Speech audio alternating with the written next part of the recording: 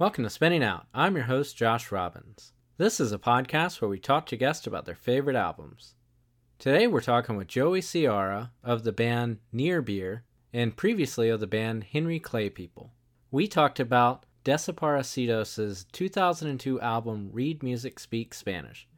We talk about the impact 9/11 had on this album and as an American culture as a whole, and why this album still resonates with us 20 years later. We also talk about how much guitar music still has a big impact in our lives, as well as knowing when to grow socially, emotionally, politically, and not just stay some version of yourself from years past. Near Beer released their self-titled album recently on Double Helix Records. Check out the album wherever you do streaming and pick up a copy on vinyl from the label right now. Interestingly enough, we didn't talk about it on the pod, but Joey's brother Andy directed the movie Palm Springs, which is out right now on Hulu. They also both recently released a show called The Resort, which is streaming right now on Peacock, so go check that out. Don't forget to check out our Patreon. That's patreon.com/spinningoutpod. My co-host Sarah and I, we listen to records we liked a lot when we were younger and revisit them as much older and jaded individuals. You can subscribe for as little as $1 a month or more, and you'll get an exclusive episode every week. Honestly, you don't want to miss out, so go subscribe.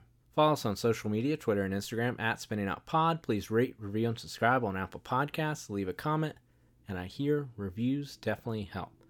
Before we get into the chat, we are almost at 100 episodes. This is episode 99, so we'll talk more after the interview, but 100 episodes, that's wild. So, all right, let's chat with Joey.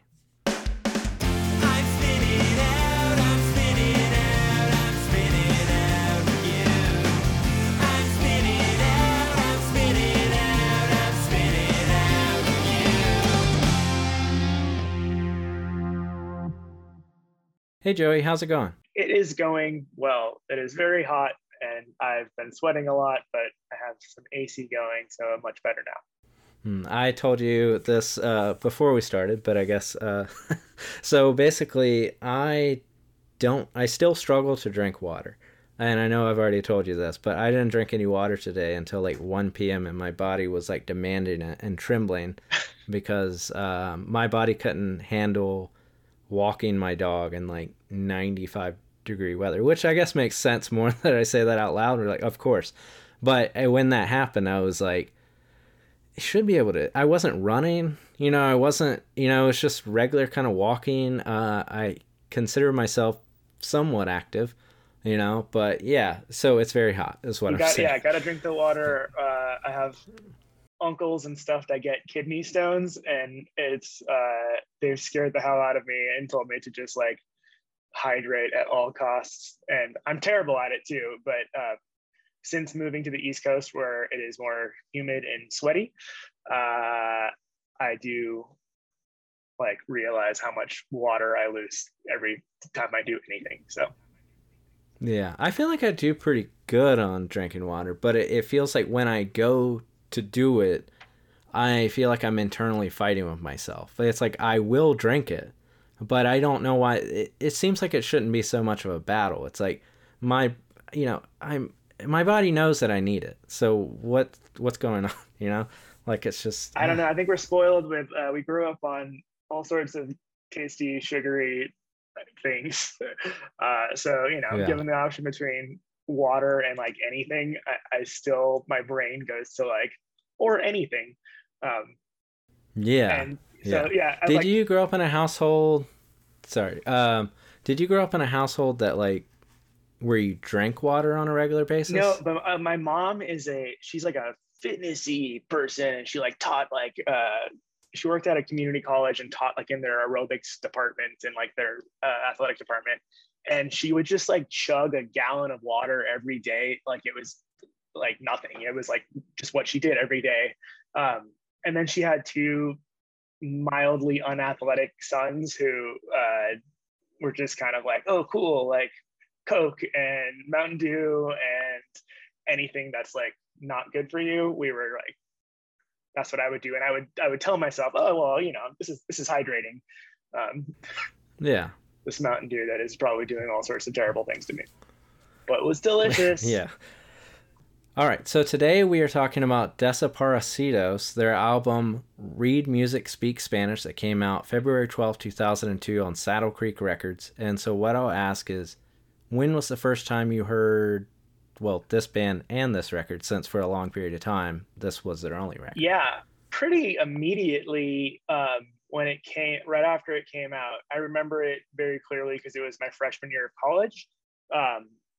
And, you know, it just, it, all my friends, not all my friends, like a handful of my friends were really into Bright Eyes, and I like Bright Eyes too, but I'd always like kind of grown up in punk bands and like just kind of had a punkier, angstier, like, ugh, to me. And then when this record came out, it just felt like, that's it. That's the sound that kind of nailed the angsty, punky thing. But it was like not polished, and it was still like super melodic too, like, you know, big major chords and whatever. And so, yeah. And then it also just kind of coincided at a perfect time with like what I was learning in college as a history major. And like, it was right after 9/11. And so going to like have your freshman year of college at this particular moment in time felt kind of strange, because it's like you're going in, you know, the biggest thing that has happened in United States history in a very long time happened like 2 weeks before you had your freshman orientation. And this record feels like my freshman year.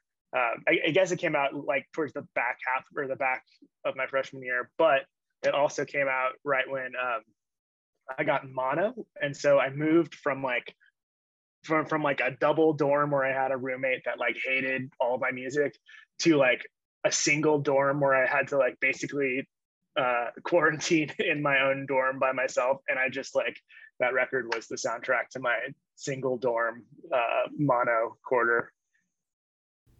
Yeah, mono seems so quaint now. Like, I feel like there was a world where that was like a big fear, you know?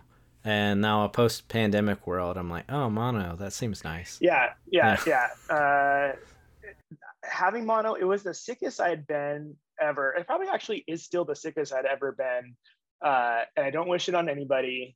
And this is disgusting, but we might as well talk about disgusting tangents while we're here. But I remember waking up in the middle of the night and like, I had been like breathing through my mouth because, you know, my nose was just so stuffed up.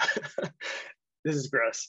And then I remember sticking, like my tongue just felt like it was like leather. It was so dried out and like leathery. Oh, wow. I remember sticking it out, and like, as I stuck it out, it was just like little fucking paper cuts just like opened up on my tongue from like sticking out a totally dried tongue.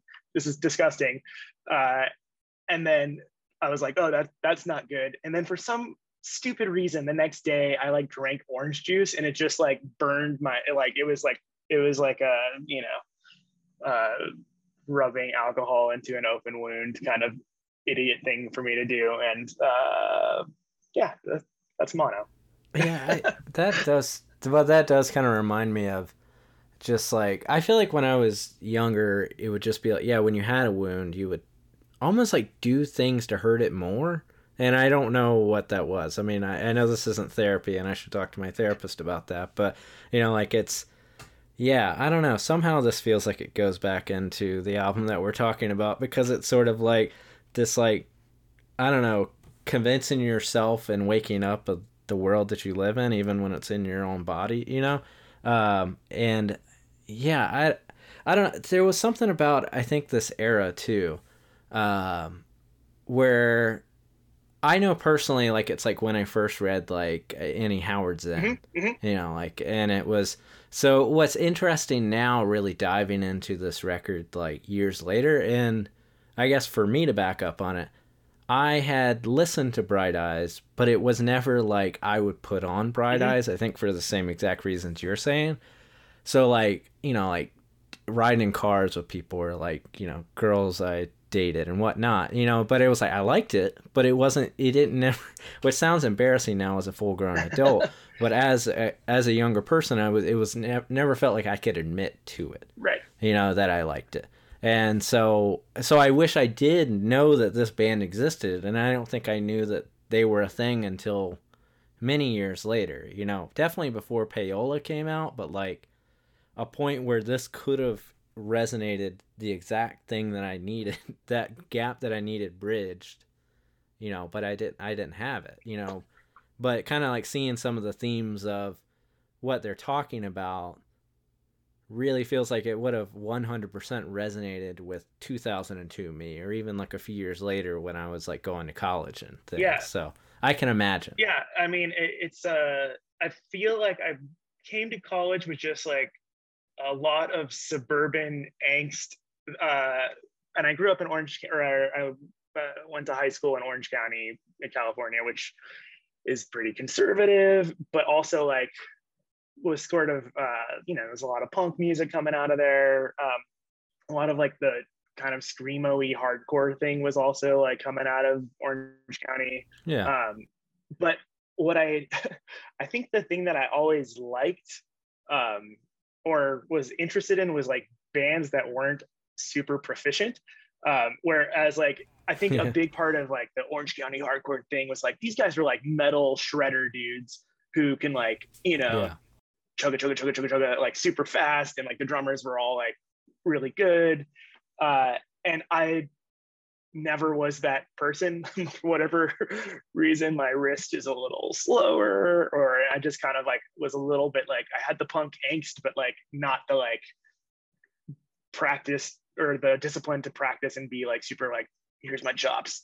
Yeah, for sure. And so there's something that I really loved about like music that felt like, oh, these dudes recorded this in a weekend, or these dudes recorded this like fast, and like they got the spirit of the song, but they didn't, beat themselves up sweating out the perfect like triple guitar harmony kind of thing, which a lot of the bands that I was coming up with, like who were my friends and stuff, were doing that and like focusing on just shit that like I wasn't quite the spirit of the song. And so like hearing this, which just felt like a distillation of like the spirit of, not just like the suburban angst, but also, yeah, it is like the Howard Zinn, like left.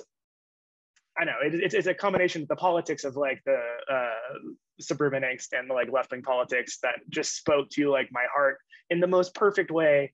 And I don't know, I think for a lot of good music, it just makes you feel less alone.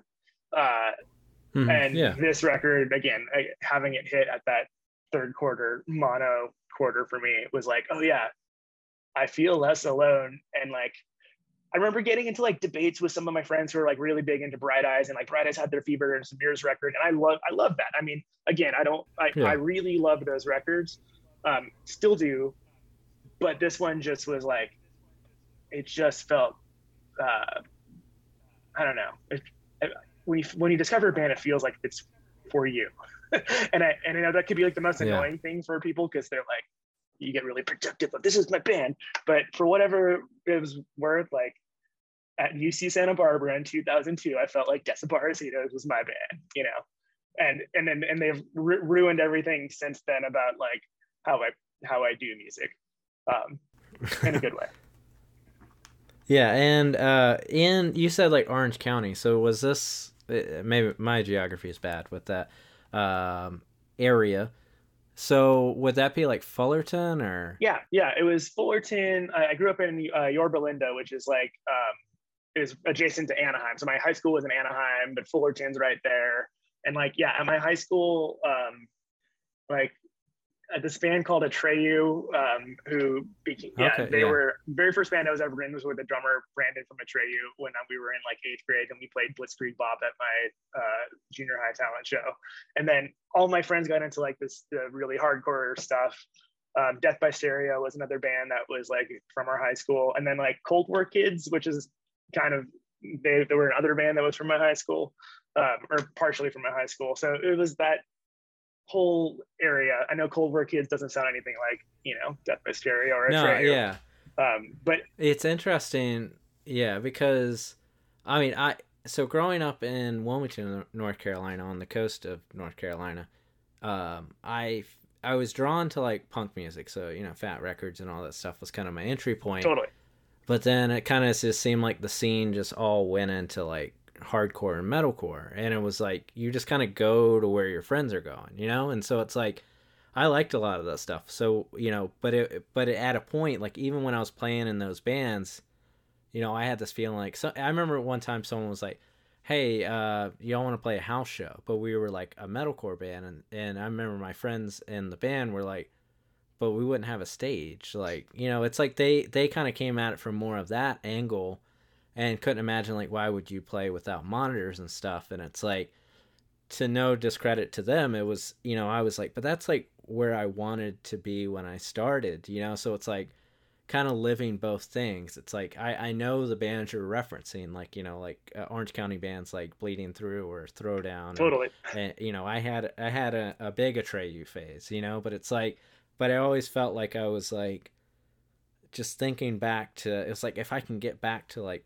punk at some point, if I find like-minded people. So it's interesting kind of seeing, kind of, I guess it's like you could have done that. I guess that you probably did go to those shows, you know. But it's like you still had, I guess, you had a big enough view of who you viewed yourself that you were able to hold on to this idea of yourself. With me, I just was like, oh, I guess I'm this kind of person now.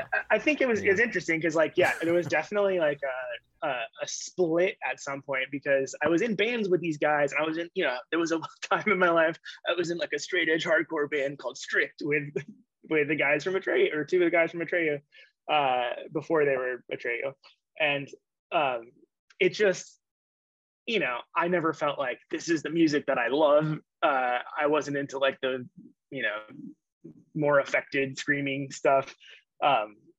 It just wasn't for me. And then, you know, it was also a time when like all these like emo bands started happening, like Get Up Kids and like, you know, Save Today and whatever, Jimmy Eat World.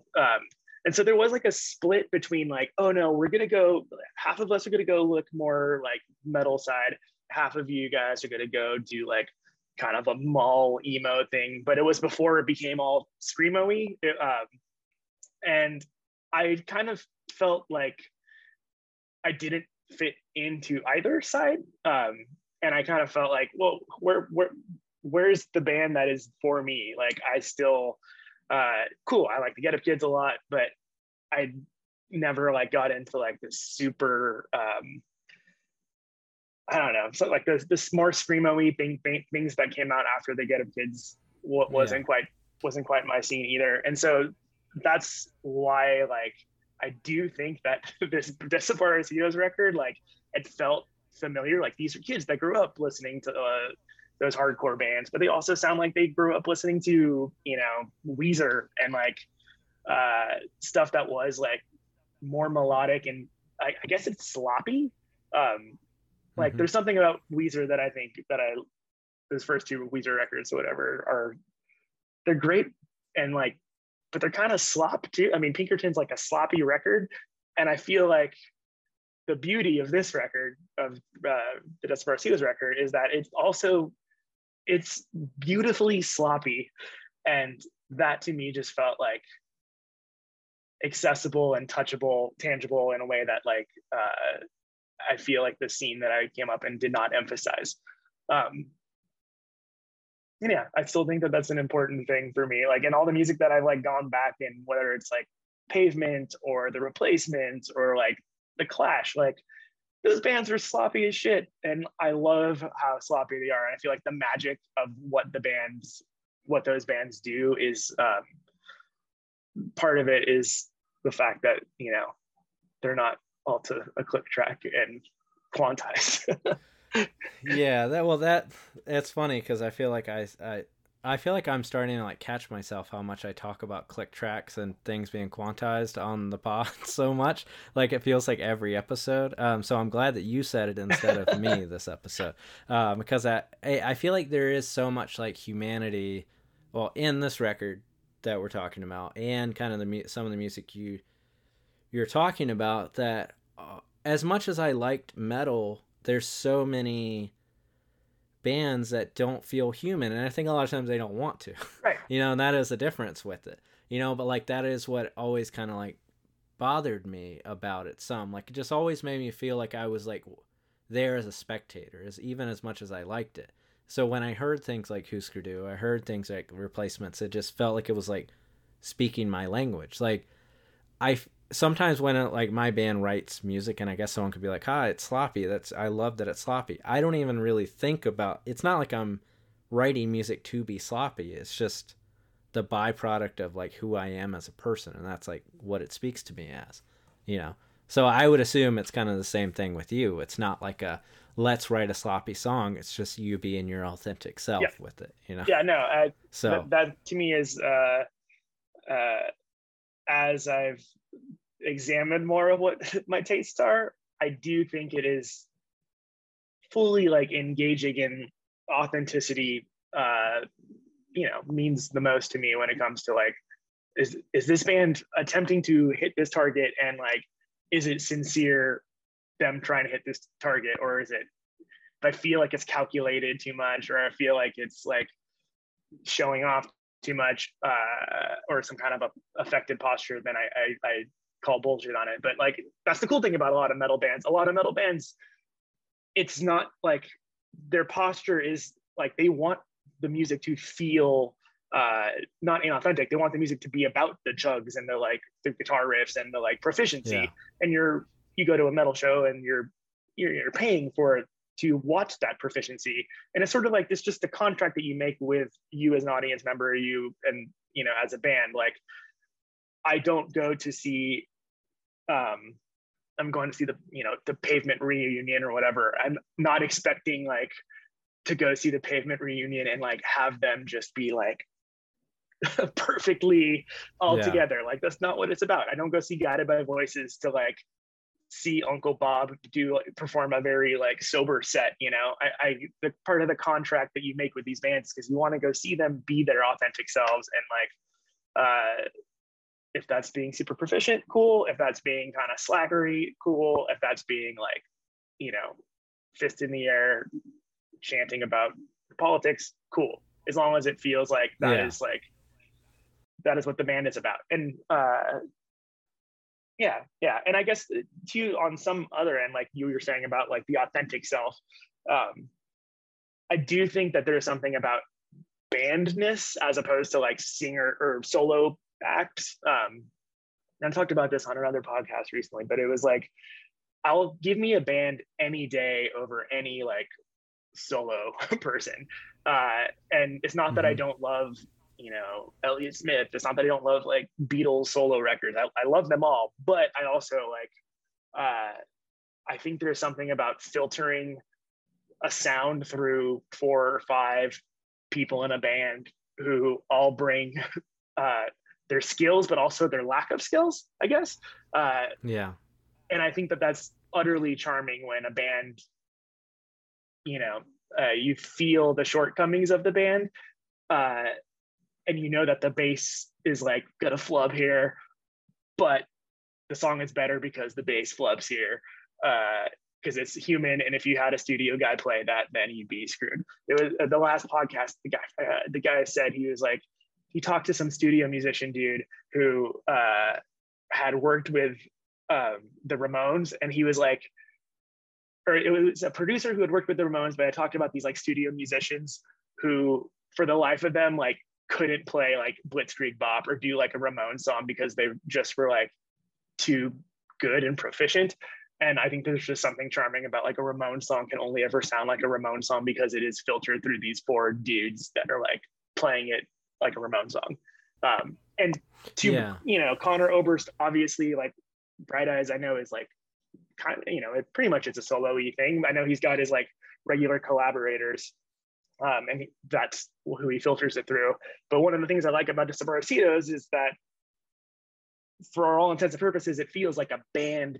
Like, I know he was this shining star who like was a huge part of the band, but it still feels like an egalitarian, democratic punk band that he just happened to be in and write really good lyrics and music for.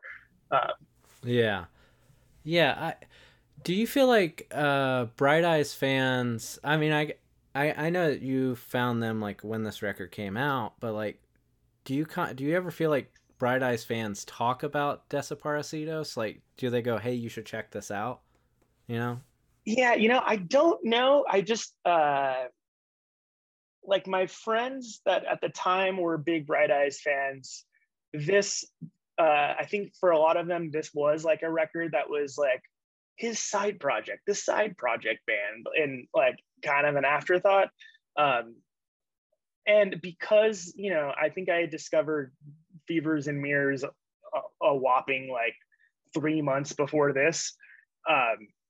This record did not quite feel like a side project thing. I mean, this felt like I was put it this way. I was very bummed when I didn't get like a Desaparecidos record within like another year and a half. I was like waiting for it to happen, and maybe naively surprised when it didn't happen until whatever 12 years later.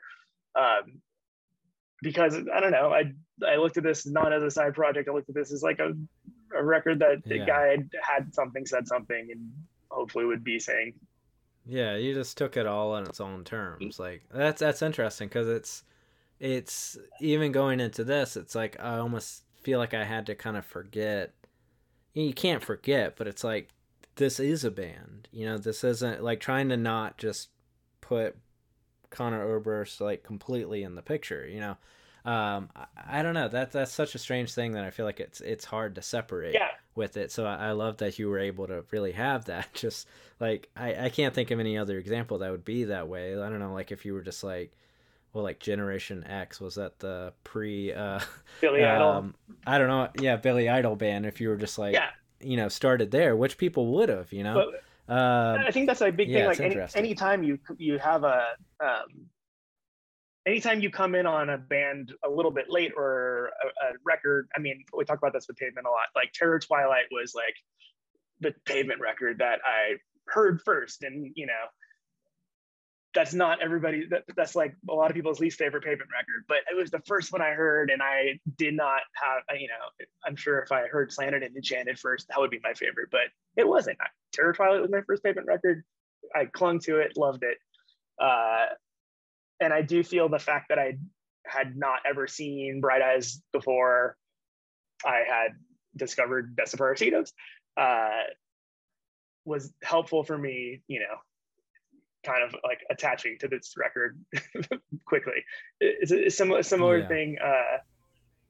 It's like the Telly Strats thing, like whatever was your like first guitar, some people, or the first guitar you really love, that's like the guitar that you stick with.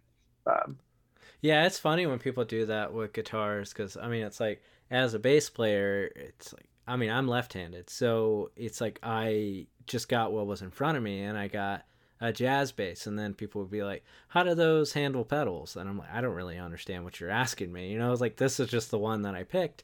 And like when I went to get a new bass, because I was like, oh, I've been playing for a long time now, I sort of know what I'm doing, I got another jazz bass. Like, it's like I feel like most people will pick a P bass and that kind of thing, but it's like just kind of the one you pick at some point, But then people are like, oh, you're a Telly guy or a Strat guy, and when people, even with, I don't know, yeah, I'm showing myself as not really knowing a lot about what any of the knobs do or any of the things that I'm supposed to. I feel like sometimes you really honestly do just kind of pick it and you stick with it. Yeah.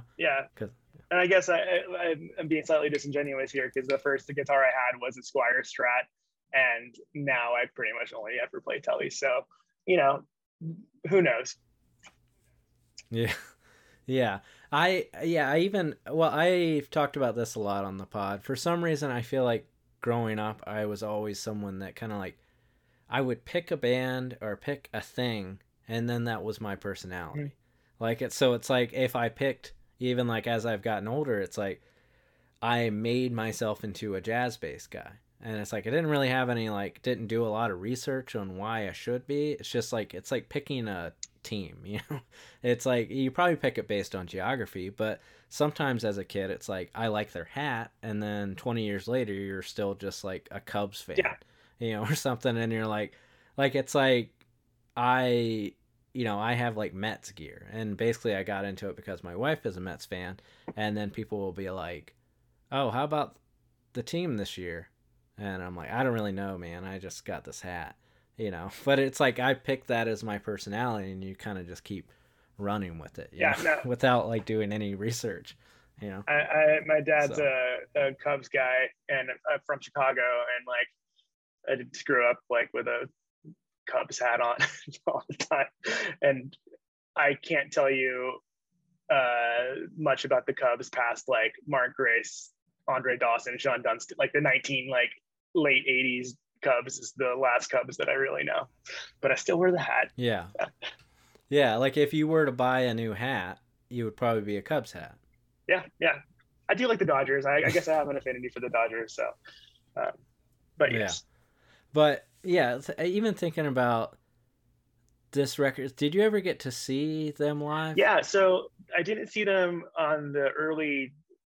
I think they didn't tour. They did like one tour or something. I don't know how many and then shows they did off of it originally. They got back together, and I saw them at the Troubadour in LA, and it was great. I mean, by that time, I had seen Bright Eyes, I don't know how many times.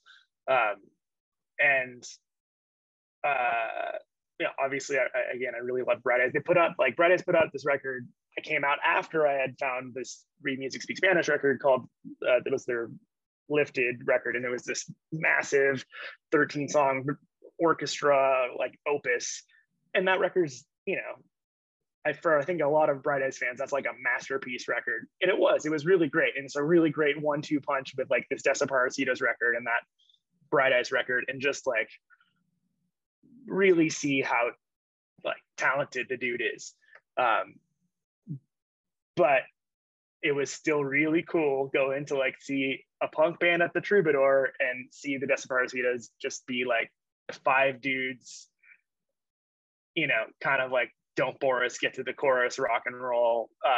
And it was good. I mean, like it felt like how I expected them to be, but it also felt like, I think when you get the scrutiny of being kind of like the indie darling that he was, or he is,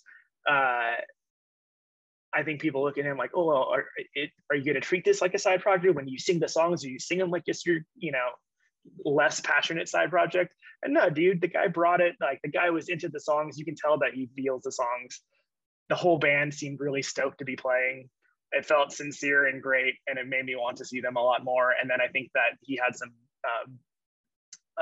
health issues that year, and they had to cancel some of the tours. I don't think they've toured really since. But that record, that second Desaparecidos record, I also really loved, and was very excited when it came out. And all, every new song that came around, like me and my buddies from like 20 years ago or 15 years before, we're like texting each other and, dude, did you hear this? It sounds great. Yeah. And if, I feel like when I really dug into Desaparecidos, I feel like it was because of when Payola came out. Like that was kind of like, oh, I mean, I knew the story by then and everything, but it was like, it felt like it gave it context and everything. What I'm saying is I really like Payola. So it was interesting to kind of revisit this and also kind of think about it in the terms of 2002, because one of the things I read about it is they recorded it online. It says this, and I don't know if you know the true story with it or not, but it says they recorded it the week of 9/11. Yeah, I heard something like the week of, the week after. It was like it's something like right around. Really close. Yeah. And yeah, they did it all in kind of like a marathon week long session or something. I don't know any more details on the story, but I do think that context fits really well, or it fits not really well. It fits like sort of the narrative of this thing. And I know people have written about like, maybe that's part of the reason why it wasn't this like massive hit, because it was critical of America at a time when like America all of a sudden was very raw America again.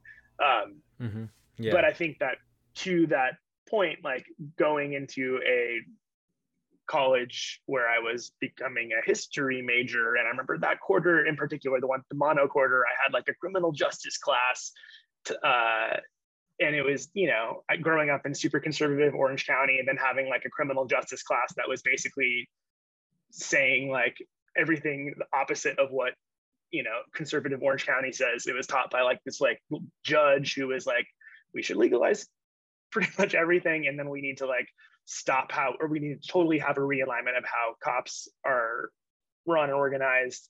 And it was like a pretty radical punk rock class to have to coinciding with this. But then I would go back home to Orange County for like holidays and stuff and see some of the people that like didn't ever leave Orange County and get in like political arguments with, neighbors and parents' friends and like shit like that. There's something about like the distillation of like this, it's sort of like the smart kid that goes to like a smart, well-educated kid angst that I think that Conor Oberst just sort of became the poster boy for, that also felt like it really like resonated with so many people's identities. And I guess it's a kind of a romantic like type, like you're the smart, unappreciated dude who is like spitting truth, and the world just isn't quite ready for it, doesn't quite get it. And like I'll know a lot of people that like felt that and felt like he was speaking for them by being that guy.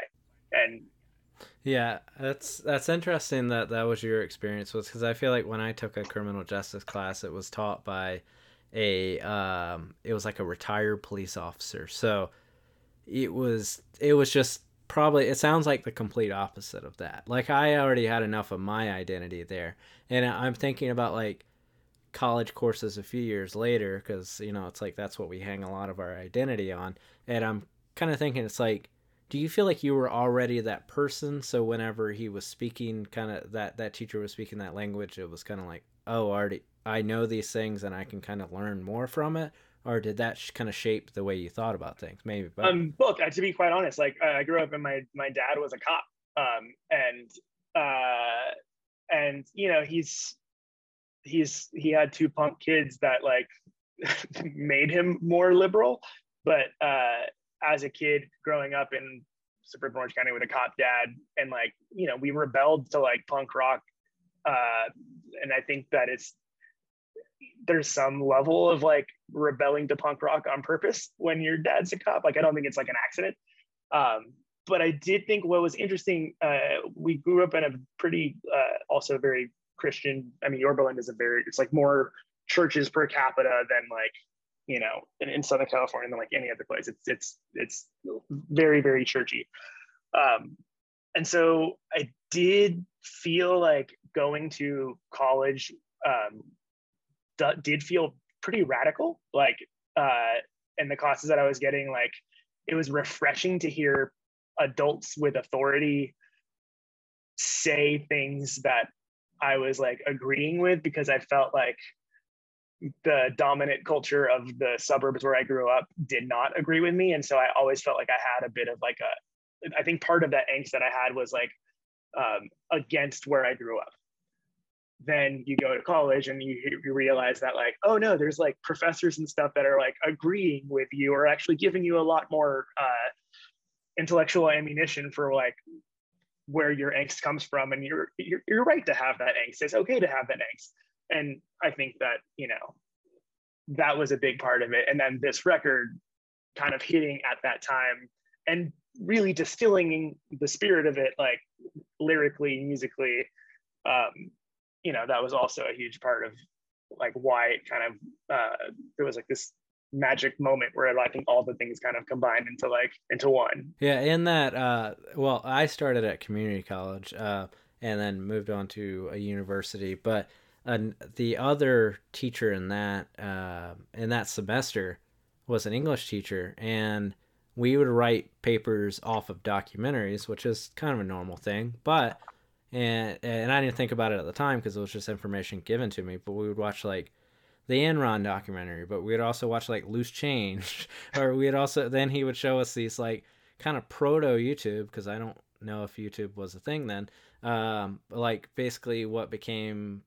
essentially like, he was like a QAnon libertarian, but that wasn't a thing yet. He would show us like Bohemian Grove, and then we would have to like, so I remember like then telling people like, have you heard about this thing?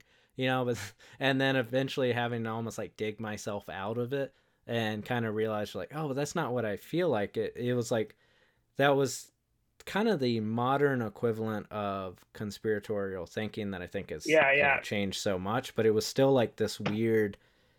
It was almost, you could almost be left and you could almost be right, believing in a lot of conspiracy at the time. Like Alex Jones wasn't the way he is now, but he kind of was, So it's like thinking about that, like what you're saying, your college experience, like based on like what mine was at that point, but like still kind of then still finding like Howard Zinn and being like, oh no, this is actually what I think, and feeling like I had to like kind of claw myself out, which I know probably growing up in like the Fullerton, Yorba Linda area would have been similarly, with it, because I've heard similar stories of kind of like how big of like a church culture it was, and kind of coming from like a church culture myself, it's like it really does feel like clawing yourself out of like, it's like you know a kernel of who you are, and you're trying to like find like-minded people.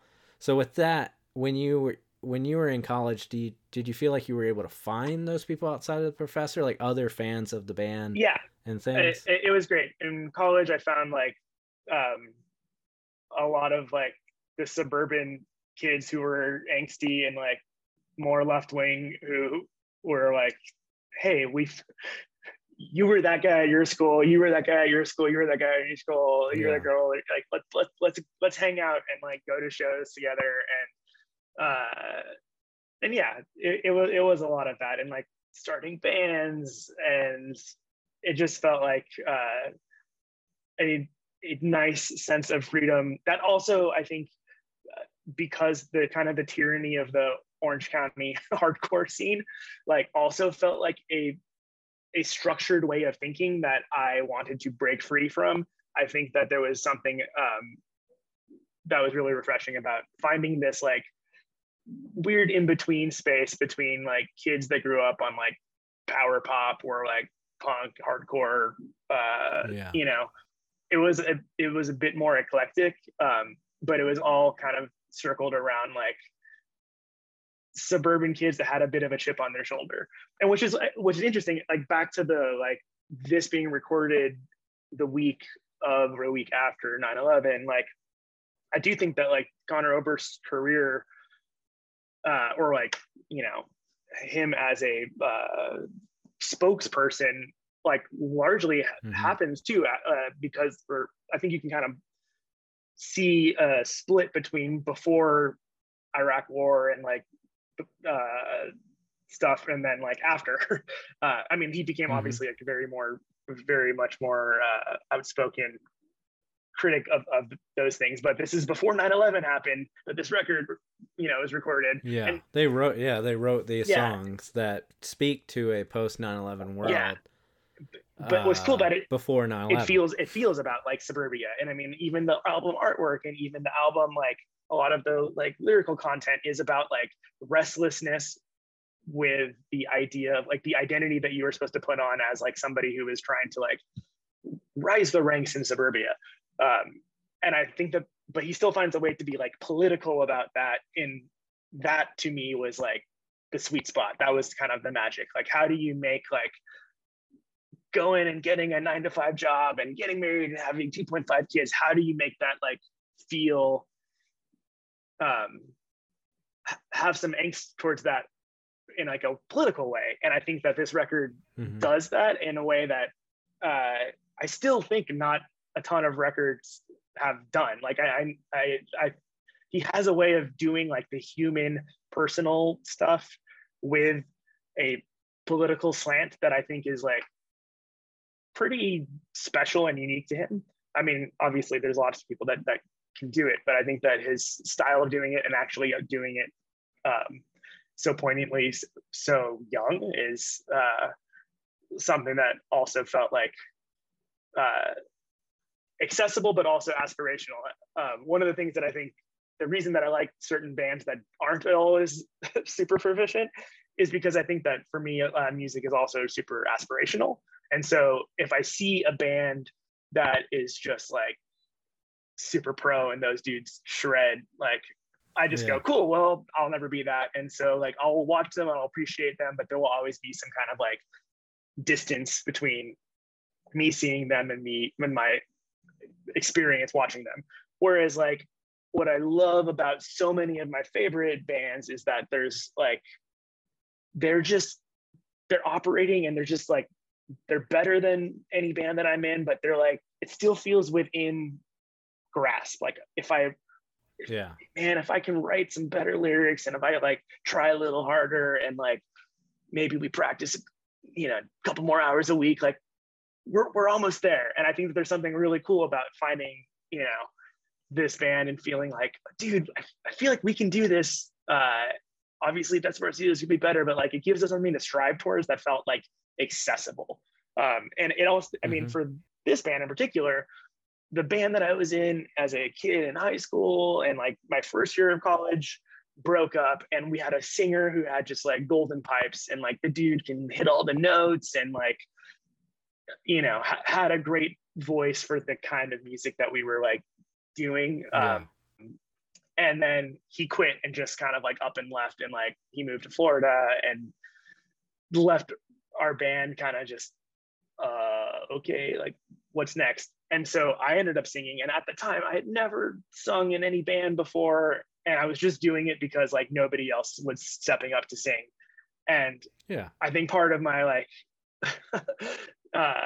like ability to just do it, I do credit like, Brian and Desperacidos, his voice is ragged and like he's not a virtuoso singer, but it's like so human, and it made me more comfortable being like, hey, if you just like put your emotions, and your voice might shake and it might crack a little, but as long as it's like real, like there's a place for it. And so I think I mean, this is maybe cheesy here, but like I maybe would never have like had the confidence to like start a new band and sing in another band if it wasn't for like the Desperacidos or Conor Oberst or whatever. And I know it's a little cheesy, but I am grateful for it. And then it was also interesting too, because at that time, what the old band that I was in went through such a flux with the other singer quitting, and we were kind of in between. I kind of found myself in between bands and trying to start something up new. And that's when I reached out to my brother, who was still in high school, and I asked him like, hey, like, will you play guitar? Like, we have this like show, but like, can you fill in on guitar? And then like my brother, who, felt like he got called up to the majors to like come play like a college party and fill in a guitar. And like, that all of a sudden my little brother, who is like just my little brother, became one of my best friends because we called him up to play guitar in this like new scrappier punk band that I was trying to sing, and not, like hitting the notes and being proficient was not what this band was about. It was like Desperacidos and like hot water music and like Hot Snakes, and like it was a little bit more like sloppy and fun. And then to kind of bring it a little bit full circle, I remember going back home, like I think it might have been my spring break or something, or it actually might have been my next year of college, might have been my sophomore year, and my brother was doing a report in his like high school English class, and he did the Happiest Place on Earth, which is like one of the Desperacidos songs on the record. That is very like, it's a very critical of America song. And I think the like assignment that he was supposed to be doing for his English class was like, bring in something that is like patriotic, because it's fucking Orange County, and I wanted you to like reflect on your country, especially rah post 9/11 shit. And my brother brings in that song, and I just like, I felt so proud. Like my brother brought in like a good punk Desperacidos song for like an English class assignment as like a middle finger to his English teacher. And that made me very happy. Yeah, that's great. Yeah, I don't know, just thinking about, also just still thinking about that time frame, like, because there was something else I read where they were saying like after they recorded it, they were like thinking about not even putting it out because of like the climate that we were in. And it's like, it feels easy because of everything we know now that I feel like people are more comfortable kind of speaking out. But I think like it was from my recollection and from kind of what other podcasts or whatnot have told you, like it was a time that you almost didn't know if you were allowed to speak out, or it was just a lot more uncomfortable than someone, if you're younger, could imagine that it was to kind of be that outspoken. Because essentially, if you were like against, it's like if you were against Iraq war, then you were like pro 9/11. You were pro what happened, and then so it's like no one could really, and I know as a kid, it's like I only knew that you didn't really make jokes about it, when we still did, but it's like you weren't really supposed to, like someone would get really angry. So a lot of the stories with it makes sense where they're like, we didn't know if we should put it out, or like there was like a poster that I saw, it was a Bad Brains poster, and for some reason it was from 2001, they canceled the show. And I was like, well, there's a lot of reasons why Bad Brains would have canceled a show at that time, but I was like, let me try and figure out why they canceled this specific show. And then it said, due to like deaths in the family and other things, like, and because of the problem, they said something like, it was like something like the problem, or it was something, and I was like, what would that? And then I was like, holy shit, 9/11, because it was like weeks after 9/11. Yeah. And they had such a like home base in New York, that I was like, wow, that's like so crazy to think of, like canceling shows because of 9/11. Of course, but it's like I didn't grow up in New York. So but just like that hold that it had, and like I remember it all, but I wasn't like playing in bands at that point yet. So it's like I wasn't contextualizing things then. But I remember in like English classes, like we wrote like patriotic poems. That we turned in, and it's like I wrote one that my stepmom like sent to somebody, and they were like, we're gonna publish it. Like it was the worst poem ever, but it was like that was the feeling at that time. It was that same kind of class. It was like, hey, like let's reflect on how much we love this country and how much it means to us. And I mean, I think I mentioned before, my dad was a cop, and again had two kind of punk lefty kids, and I have problems with a lot of law enforcement stuff, and of course, yeah. But I will give my dad some credit. Like, he having two kids that were kind of like, I know there wasn't a draft, but if there was a draft, we were at like draftable age. And he, at some point, like kind of spoke out amongst his like cop colleagues about being skeptical about the war and feeling like, hey, I don't want my fucking kids to go fight this. I wouldn't want my kids to go fight in this war that I think might not be as legit as other people think it is. And like, because he said some of that stuff, he was ostracized by the members of, the good old boys and, the police department. And I think at that point, for what it's worth, like he saw that like speaking up and kind of like being a voice of dissent, like led him to get piled on by people. And like, I think he all of a sudden like saw and understood punk rock a little bit more. and I think he now like gets, I think he now likes being the voice of dissent. I mean, this is kind of rare for cops, but he has not voted for a Republican president since George Bush, since before 9/11. And so every president since, my dad's voted Democrat, which I think is pretty rare for cops. That's pretty rare for cops and like military people, because I come from like a pretty conservative family that most people went into the military. So it was like, and like my perspective on that, I remember like my dad, I was raised really religious and really conservative, but like driving around town, like going grocery shopping with him or whatever it was, like the time I got to spend with my dad, he would like, we would just ask him questions, and he would like try and give an answer that wasn't just built within the paradigm of like what he believed. And so all these years later, I remember he told me kind of half jokingly, because that's like the only way he does anything.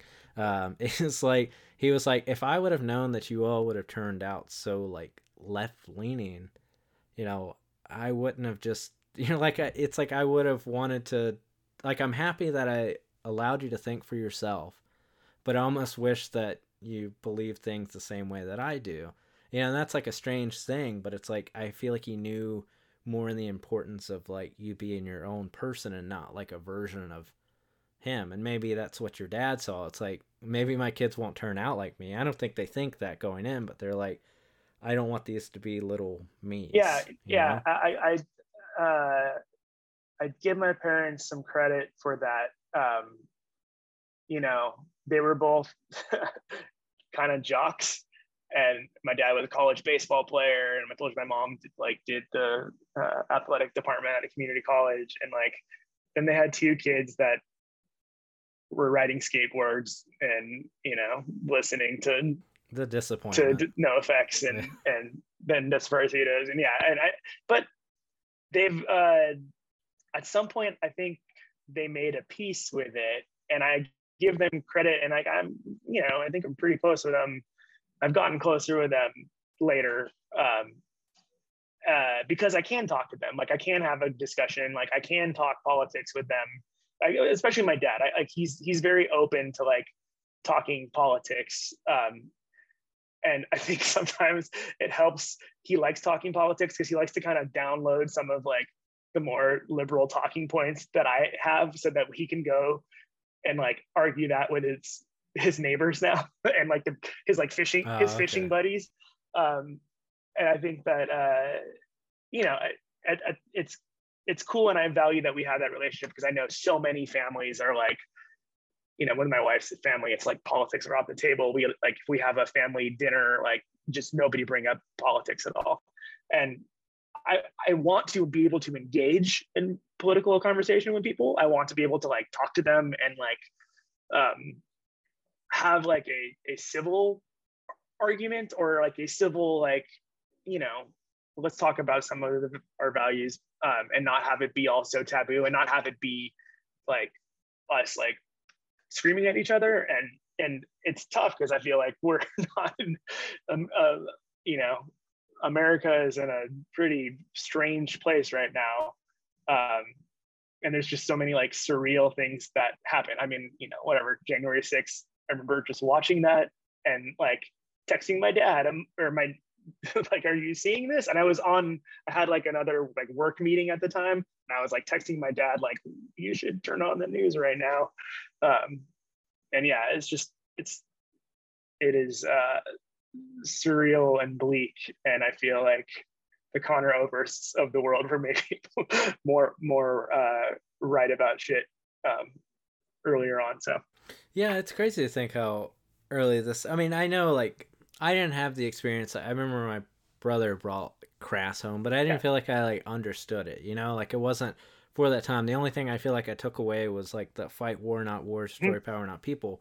Because I feel like that wasn't that confusing when I was listening to NoFX Murder the Government. It's like, it's like, that's not like a crazy concept. But what I'm also getting to is like, when I listen to Desaparecidos, like, it's written in a way that it's plain spoken, which I'm always afraid to do. Like, I feel like I am like incapable of writing political songs, because I feel like all in my head, they just come out like, what I think they come out is like just murder the government. Like, and so I'm like, I'm too old to write that song. Like, and so seeing like the lyrics of this record and kind of like putting it in that way, do you feel like, have you been able to kind of write politically that way in your music? Because I'm saying I can't. Yeah, no, it's hard. I think that there's something about I mean, I can't write as well as he does. I think his particular skill is like making it, he almost inhabits characters. So I almost feel like some of these are like in the perspective of characters. And I know and he can do satire too. So he has like, there's the song on Paola that is kind of about Sheriff Joe in Arizona, like Mariposa County stuff. And he's writing it like in the perspective of being kind of like rah, let's get them, but it's, you know, obviously done in a satirical point of view, which is like really smart and really hard to do. It is like a needle to thread, and I struggle with that because I also don't have like the courage to be as like bold as to be able to do like a first person narrative character story about like, Oh, it's tough. yeah, no, Yeah, it's tough because like I think about because on like one of the Patreon episodes, me and my wife went and revisited an All record, and I love All and Descendants, but one of their like 2001 record, I believe that was the year. Just like some of the stuff just has not aged well at all. Like it's like, but I know that they were doing it from that was the character. yeah, But it's like even within the character, I'm like, I feel like their comments on what they're commenting on was clunky. yeah, You know? And it's like I love that band, but it was like I was like, woof. You know, but like so much of this record, I feel like my ideas of politics have progressed past it, but not but like but it's still like refreshing to hear kind of like taking it to the context of 2002 and actually past that, this still has aged very well. yeah. Yeah. I going back and revisiting it for this, you know, to in prep for the podcast. You know, it's on fairly irregular rotation, but giving it a nice like critical couple spins. It's less cringy than I would have thought that most records that came out 20 years ago that are like this political For sure. would Yeah. be. And exactly 20 years ago. yeah. And that's I credit them as a writer. I credit the songs as like also I think sometimes like when lyrical content can match the energy and vibe of the music too, that's important to me. I think part of like, you know, Murder of the Government is that's like a funny song. Like Fat Mike writes some of the most hilarious like tongue-in-cheek songs, and that's kind of the brand, and they're done in such a poppy kind of way. But this like felt like scrappy, and like some of these, I guess some of the politics in this like are not fully distilled, and they are a little bit scrappy, but also the sound of the actual music and the sound of the musicians also feels like just as scrappy. So it all kind of fits in together as like one piece. And I think that is part of the reason that it does stand the test of time a little bit more, at least in my opinion. I guess I have a pretty biased opinion calling this like one of my favorite records to begin with. But yeah, I mean, it's funny because I got I had the vinyl, but then they did like a 20th anniversary reissue.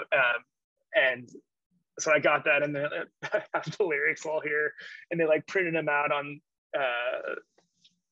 it looks like a city planning report. And they have the lyrics like written on a city planning report because the artwork was all like kind of like a city planning thing about expanding the suburbs. And yeah, I went through and I read all the lyrics, and I was like, these are some great lines. The guy is like,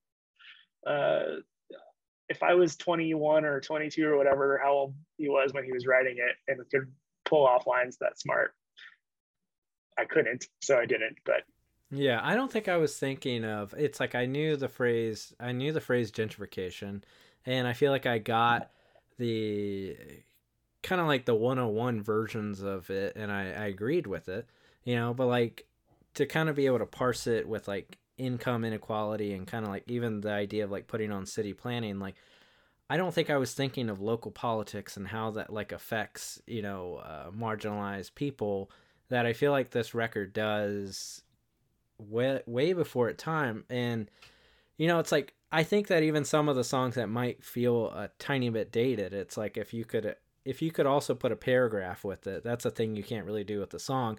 I feel like they could explain it in a way that would make it kind of land more now, because I think that's like a tough thing to get when you're writing a song. You're like, man, if I had like another paragraph, I think I could have really proved my point a little bit more. But so I think there's like ideas where I'm like, if I had like a few more lines after that, I feel like I could get behind the sentiment. But sometimes it feels a little, I was sometimes surprised with how general, I don't want to say generic because it's not generic. It feels like general, yet not generic.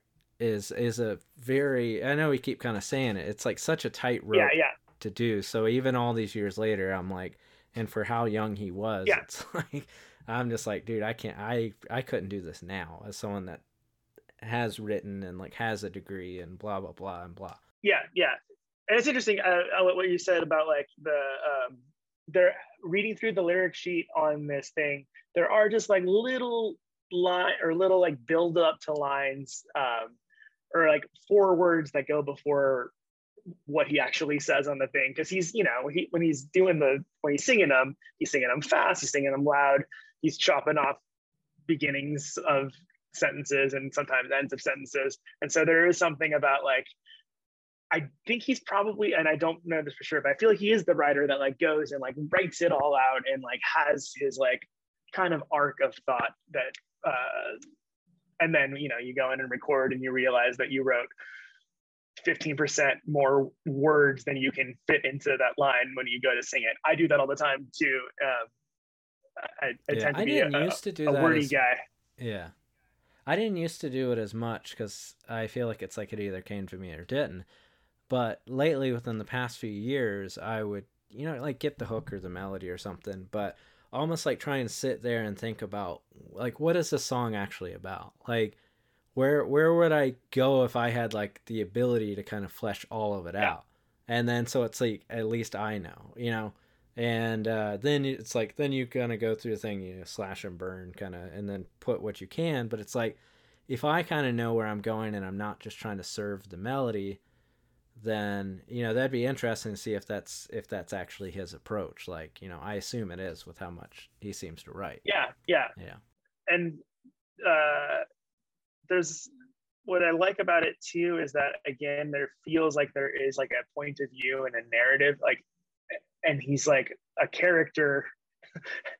I mean, it blows my mind that he's like dealing with like very domestic things about like marriage. And I think it's interesting, this record, and there was that Cursive Domestica record, which is all about Yeah. like a couple like at the end of their relationship. And I obviously know that they're two, you know, these two guys obviously inspired each other and like had probably like that healthy competitive relationship. um, but there's like really like mature stuff, I think, or maybe I'm being simple here, but I think there's like interesting mature things about like what it means to want to be an adult. And I, as somebody who is, you know, pushing 40, and I guess I qualify as an adult now, I do feel there's like something that the guy was like saying about like being slightly resistant, but like we all end up joining into the system anyways. Kind of storytelling that he's doing here, that now as a 40-year-old or 39-year-old who's married, Yeah. it just feels like, oh, real and resonant. And like there are times where like I look at like I reflect on the 20-year-old version of myself and the, you know, 20 years later version of myself, and like to what extent am I still the same person? It's weird, but like 39-year-old version of myself feels pretty similar in a lot of ways to like angsty 22-year-old version of myself. So Yeah. Even the idea of being the age I am now, like being like an adult, that it's like I've been through, like thinking about like Domestica, it's like I haven't been through a divorce or anything, but like it's like you've probably been through a lot of those beats in life at that yeah, point, or some of even the beats that it feels like this record politically are setting up. It's like I've been through them, you know, but it's like I still often feel like I'm like a kid wearing like his dad's suit, like going into situations, you know. It's like an adult is something I can choose to put on, but it's not how I feel all the time. So what I think about it though, it's like what just popped in my head, it's like then is the idea of like, I don't know, like gentrification or income equality, or like how he talks about it on this record, is this his viewpoint of it, or is this once again like a character of someone viewing these things? that's interesting. Yeah, yeah, and that's tough because I I can't crawl up into his head and know, but like, knowing that he does like inhabit characters in his songs that are like variations on himself, but maybe not always him. Like that Joe Arpaio song. Yeah, the character in this is like, it's like guy who lives in the suburbs but has leftist ideology. Yeah. But doesn't sold out, really yeah. technically on a hasn't, is like driving a Subaru or something and like thinking about it, listening to NPR, and but and knows all the words. It's almost like me being like, oh yeah, I have a therapy appointment, or I'm going to the gym. Those in itself aren't the actions of actually dismantling the system.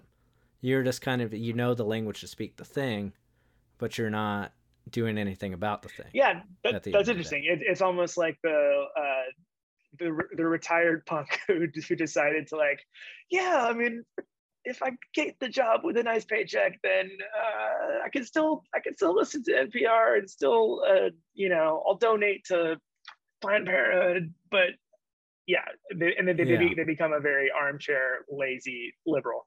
That's the contract that you make. Like, I gotta grow up and accept responsibility, but I lose some of my like ideological integrity, which I think is a very adult thing that happens to a lot of us, most of us.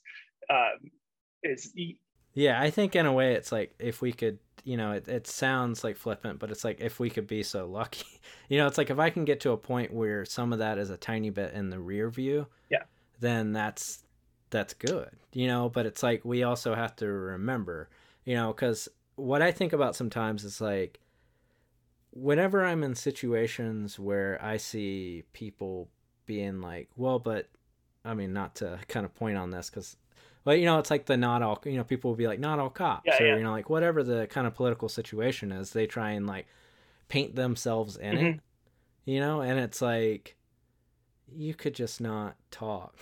I think that's like with like being that I own a home, and I work a decent job, and my wife works a decent job now.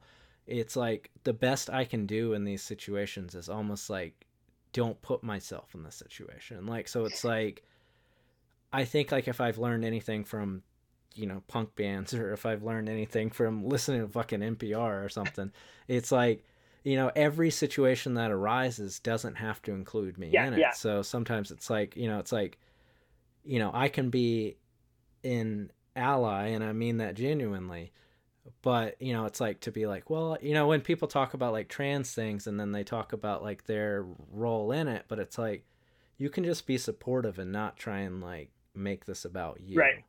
And I don't know how this has anything to do with Desaparecidos, but I guess it's almost like the privilege of like distance away from it, is just to kind of be like, I know where I'm at in life, and just like, I'll be supportive of you, but that's, I can't claim to know no, like what that situation is, and that's challenging. So, I mean, that's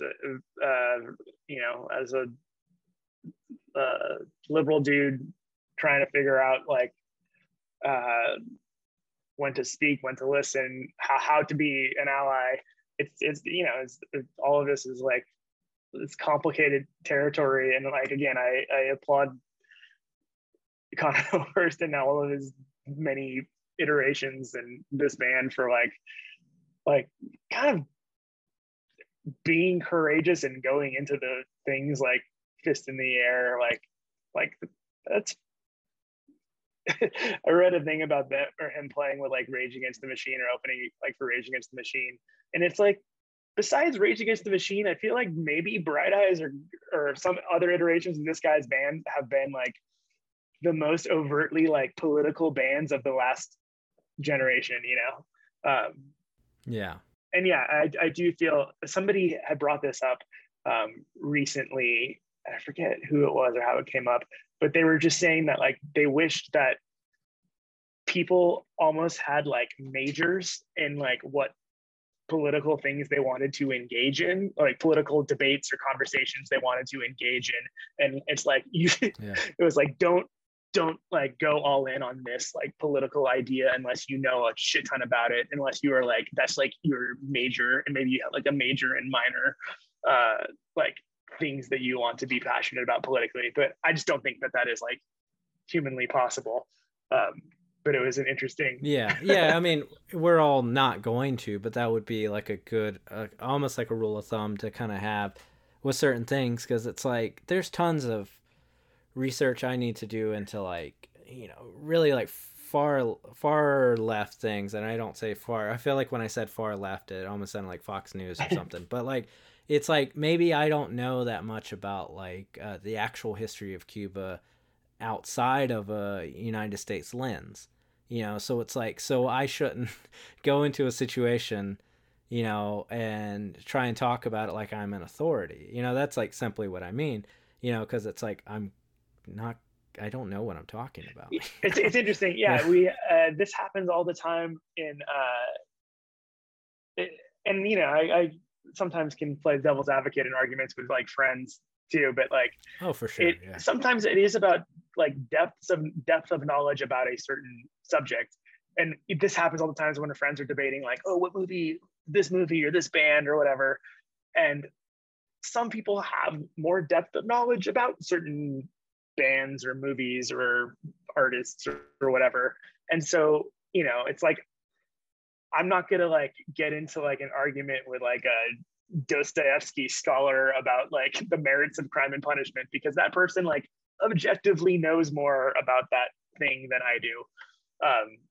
But I think that that's a struggle that does feel like we are all kind of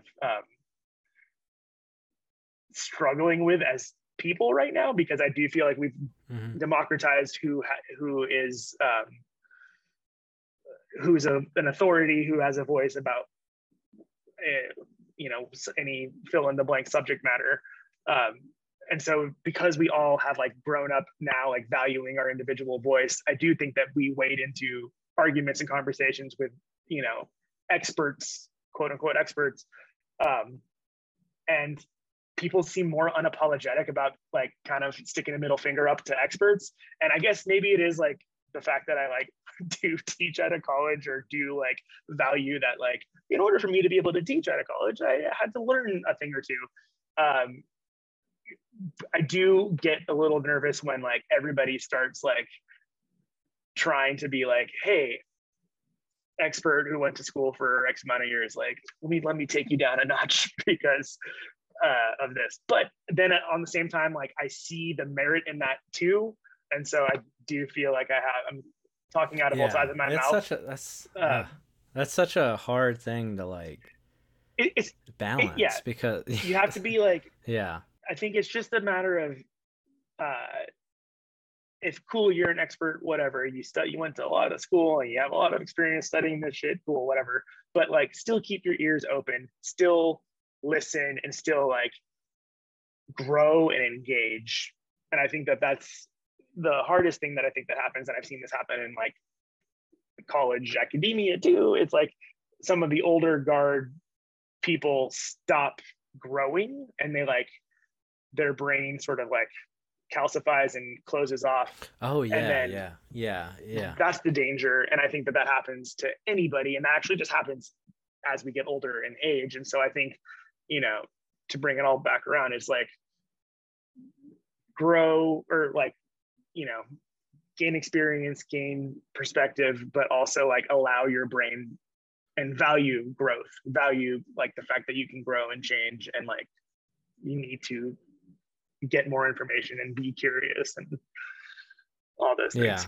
Yeah, like I think in a sense, and I don't know where he falls like politically now, but it's like whatever ideas that young Conor Oberst and the rest of the band kind of like put out there in 2002, while they've aged well, I would hope that they continue to progress in Red, because I feel like there's so many situations, and I don't really need to say people by name. It's like there's tons of them out there, but it's like kind of a left-leaning like punk band.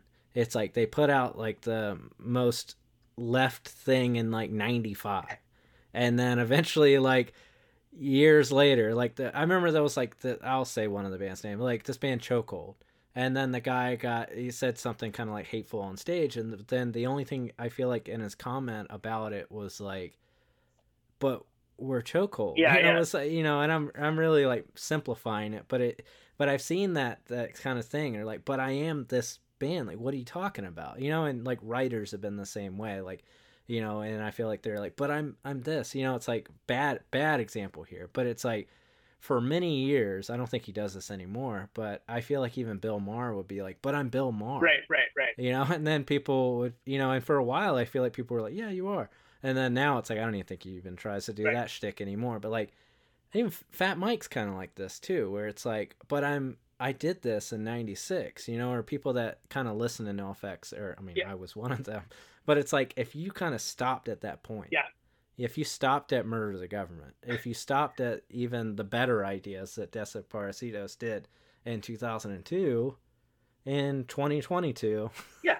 you know, that's like, it's like the listening and growing thing. Like, you get like a good concept and then just kind of stop Yeah. growing as a person is a bad place to be. I You know, agree is the only wholeheartedly. point I made.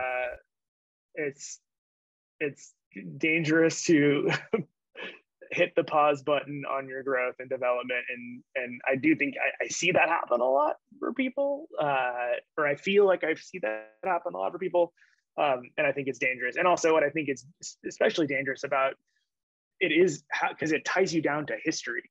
Like, it ties you down to a context. If you stopped growing in 1996 or whatever, or you stopped growing in 2002, or your political identity just like calcified in 2005 or 2008 or 2015 or what, you know, whatever, you know, big political year it did stop growing, then like your perspective on any other historical moment or change is going to be like totally skewed by the baggage that you have from calcifying in that moment. It's been interesting teaching. So I teach at UCLA. I teach like a writing class, but a lot of my kids now are like born well after 9/11, and Yeah, so I yeah, think about how much my political identity and, you know, punk identity came as like a suburban kid coming into college at this time, and then like also like a lot of my political identity being of voting age at a time when it was like Iraq War, George W. Bush, and like also being on tour when Obama got elected, and we were up in Portland and we were like hugging strangers and like felt so like victorious. And then I remember being in school back in like grad school when Trump was elected and just feeling like oh fuck, like uh each of these like little political moments like informs your or my identity now as a voting a voting citizen of America. Um, but then I see my kids or my students that like don't have the identity baggage of like coming up during the Iraq War, and they don't have the like rosy goggles of like Obama is the greatest, you know, figure to. there's a lot of people that are frozen in that, Yeah, totally. those Yeah, Obama years, and I easily could have been that person, you know. And that's like a crazy thing to think of. Like, if you kind of just were like, this is all good in 2008, I think it was 2008, and then just kind of you didn't progress past there, right. that's a scary notion too. Yeah, yeah. And that's why I think that it's important. I do end up having some faith in like the next generation. Like, I think a lot of uh, as I've seen as I've gotten older, I think a lot of like older people like always talk about how the next generation is like, they, you know, these Gen Z people or whatever you want to call them, like they're gonna screw it up and they're so self-centered and yada yada yada. I also think that it's like for a lot of teaching has given me more faith in the next generation of people, students, because like I still think that there are like cool ideas and that the kids are, it's cheesy, but like the kids are all right. Like they don't, because they don't have the same kind of like political social baggage that we have, that any generation brings to the next moment of history with them. Like, just like I was born in 1982, so I didn't experience Vietnam, but that was a formative political thing for my parents' age. And 9/11 was a formative thing for our age, and Obama was a formative thing for our age. And Trump is, you know, a formative thing. But there's going to be a generation where those aren't the like formative things, and those people, by being able to like be a step past that, can actually probably see things like from a different perspective and actually do a lot of good work. And I hope that happens. I hope that we don't fuck up the world too much before, so they don't get a chance to do that. I think it's interesting just to think about how this was probably my blind spot, or it's like society. I feel like when Obama left office, like I feel like people were like, I don't know, maybe greatest president of all time. And then all these years later, like that is not the way people overall feel about the Obama years.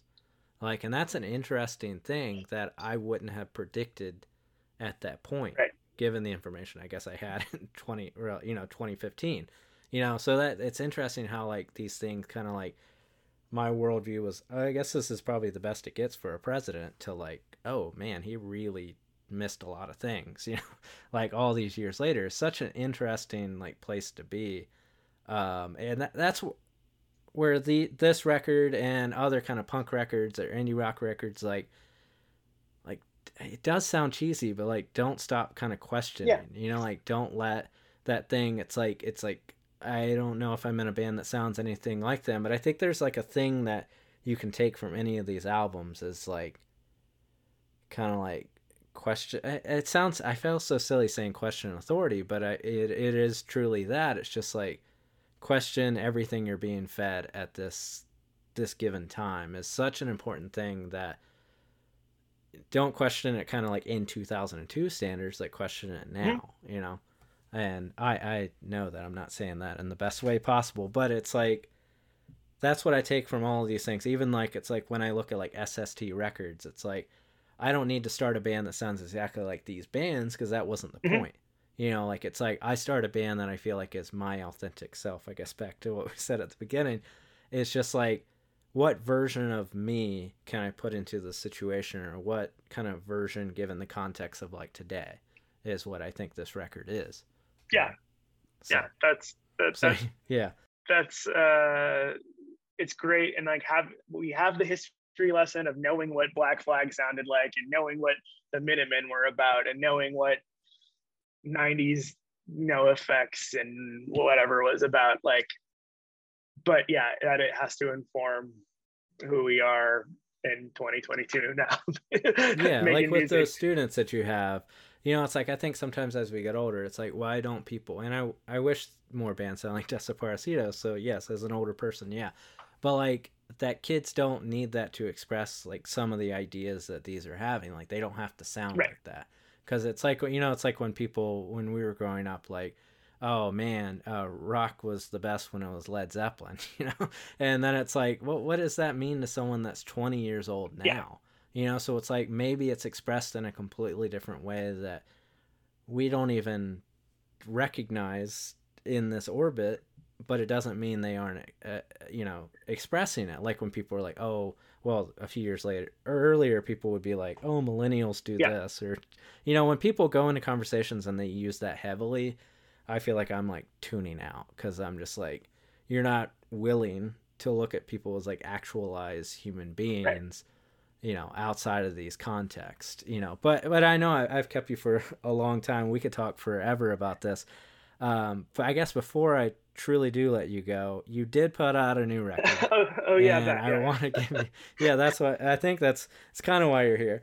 And there was even parts where I wanted to even talk to you. I know we've gone long about, Henry Clay people, and just kind of almost like realizing kind of the things of where your story has led you. And I wish I would have talked to you about this earlier in the conversation. Just those kind of like Wikipedia or IMDb kind of notes, like let me see if I can say it. Like when I think of like Henry Clay people and like some of the shows that y'all were playing, like Drive By Truckers, I believe you did a tour with, or some shows with, and Japan Droids, like how do you look back at that era and your place in it? And I know I'm kind of asking a very wide question. Yeah, I mean, that kind of era of rock, I feel like, that, for lack of a better word, like, no, it's interesting. And in hindsight, it was I don't think we had like by any means like a significant dent in any of that rock stuff, but like I do look back on like loud guitars as something that I felt like we were doing and into, and then I felt like loud guitars became pretty uncool and it was trade in your loud guitars for some synths and program some shit on a computer. And I do feel like at the end of the day, I am like a guitar rock and roll romantic person who doesn't like click tracks and likes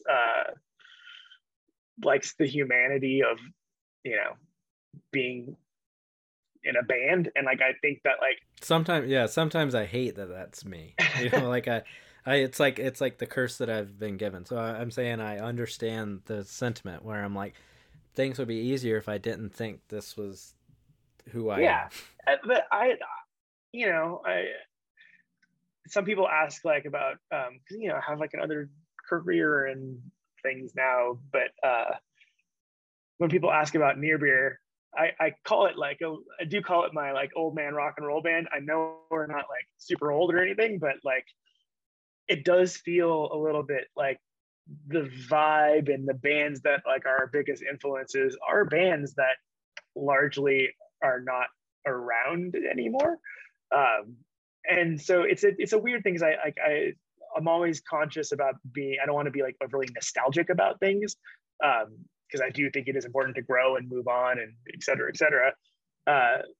But I also do feel like it's okay to unapologetically like the same songs that you like. It is something like, you know, when Spotify came out, or whatever, like streaming thing, and all of a sudden you had every song that you ever wanted at your fingertips. And then realizing that I was going back and just like looking up like all the CDs that I've lost from like over the years, and like finding the joy of like what it was like to first hear, you know, Shape of Punk to Come by Refused, and like not the Refused. I don't know, like there's something about that I want our music to just also feel honest and pure about what we like, the kind of shit that we like and care about. And I think at some point in the Henry Clay People history, there was a slightly corrupting thought of like, oh, your label was like, you guys can maybe sell a bunch of records if you do this, or maybe you guys are close, but what if you did this, or paid a little more attention to the melodies, or yada yada yada.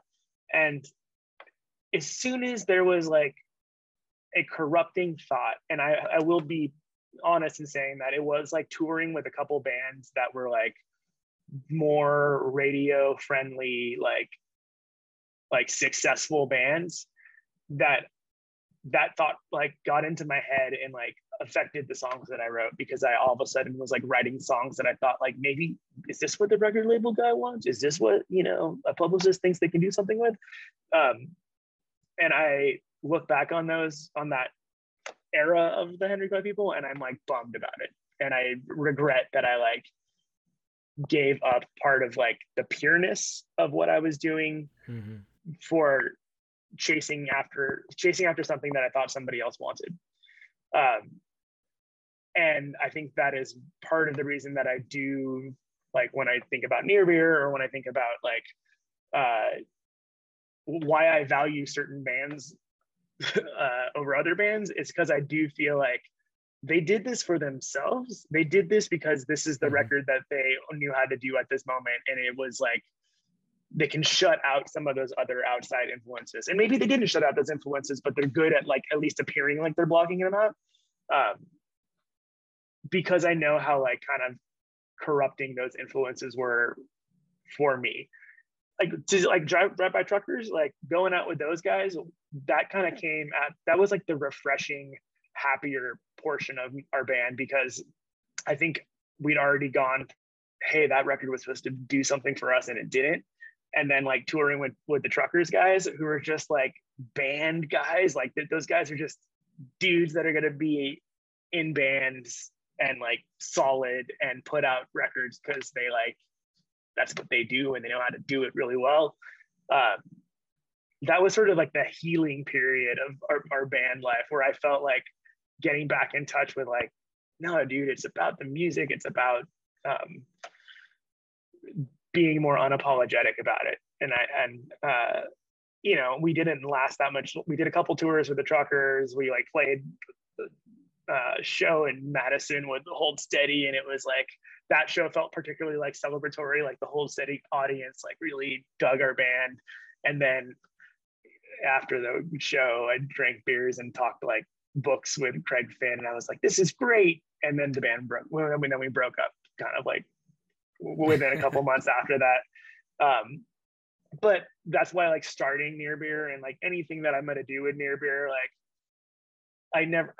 I'm gonna make these records like regardless of and if anybody listens to them or if they don't, because I love doing it, and I decided that I like keeping music in my life. And I'm actually like, now that I've done it, and like, you know, I really do feel like we made that record for us.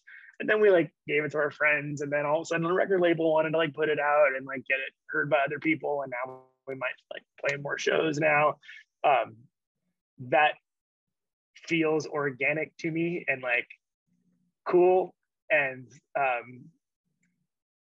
the best part of Henry Clay People when we first started was that we had no expectation for ever like going anywhere, being anything. We were just the band that said yes to like whatever show, not because we had like stars in our eyes, but just because like, what else are we gonna do on like a Tuesday night? Sure, why not? We'll say yes. And anything that happened in the early part of that band was like very natural and organic, and it just tasted so much better. And I kind of want to treat Near Beer the same way in the like late 30s version of that. But if anything good happens for a band, or we go and play some shows with our favorite bands, or we get any kind of like cool break, I'm just going to be the most like happy, grateful human being, because I love doing it and doing it for the love of music, not to get big or anything. Yeah. And where can people find you online, and, you know, the record and everything? The record, I think we have, nearbeerla.com, I think, is our like main website, I guess. And that like our merch and our records are there. Bandcamp, I love Bandcamp. So like we have a Near Beer LA Bandcamp. I think there's like the Near Beer band, and that's not us. We're Near Beer LA, Okay. Yeah. even though I live in New York. So, and then on Instagram, Near Beer LA, like I'm bad on, I don't do like Twitter. I guess we have a Twitter and we have a Facebook, but like Instagram, if people write us, I'm usually pretty good at writing them back. And I use the Instagram account more than most other things.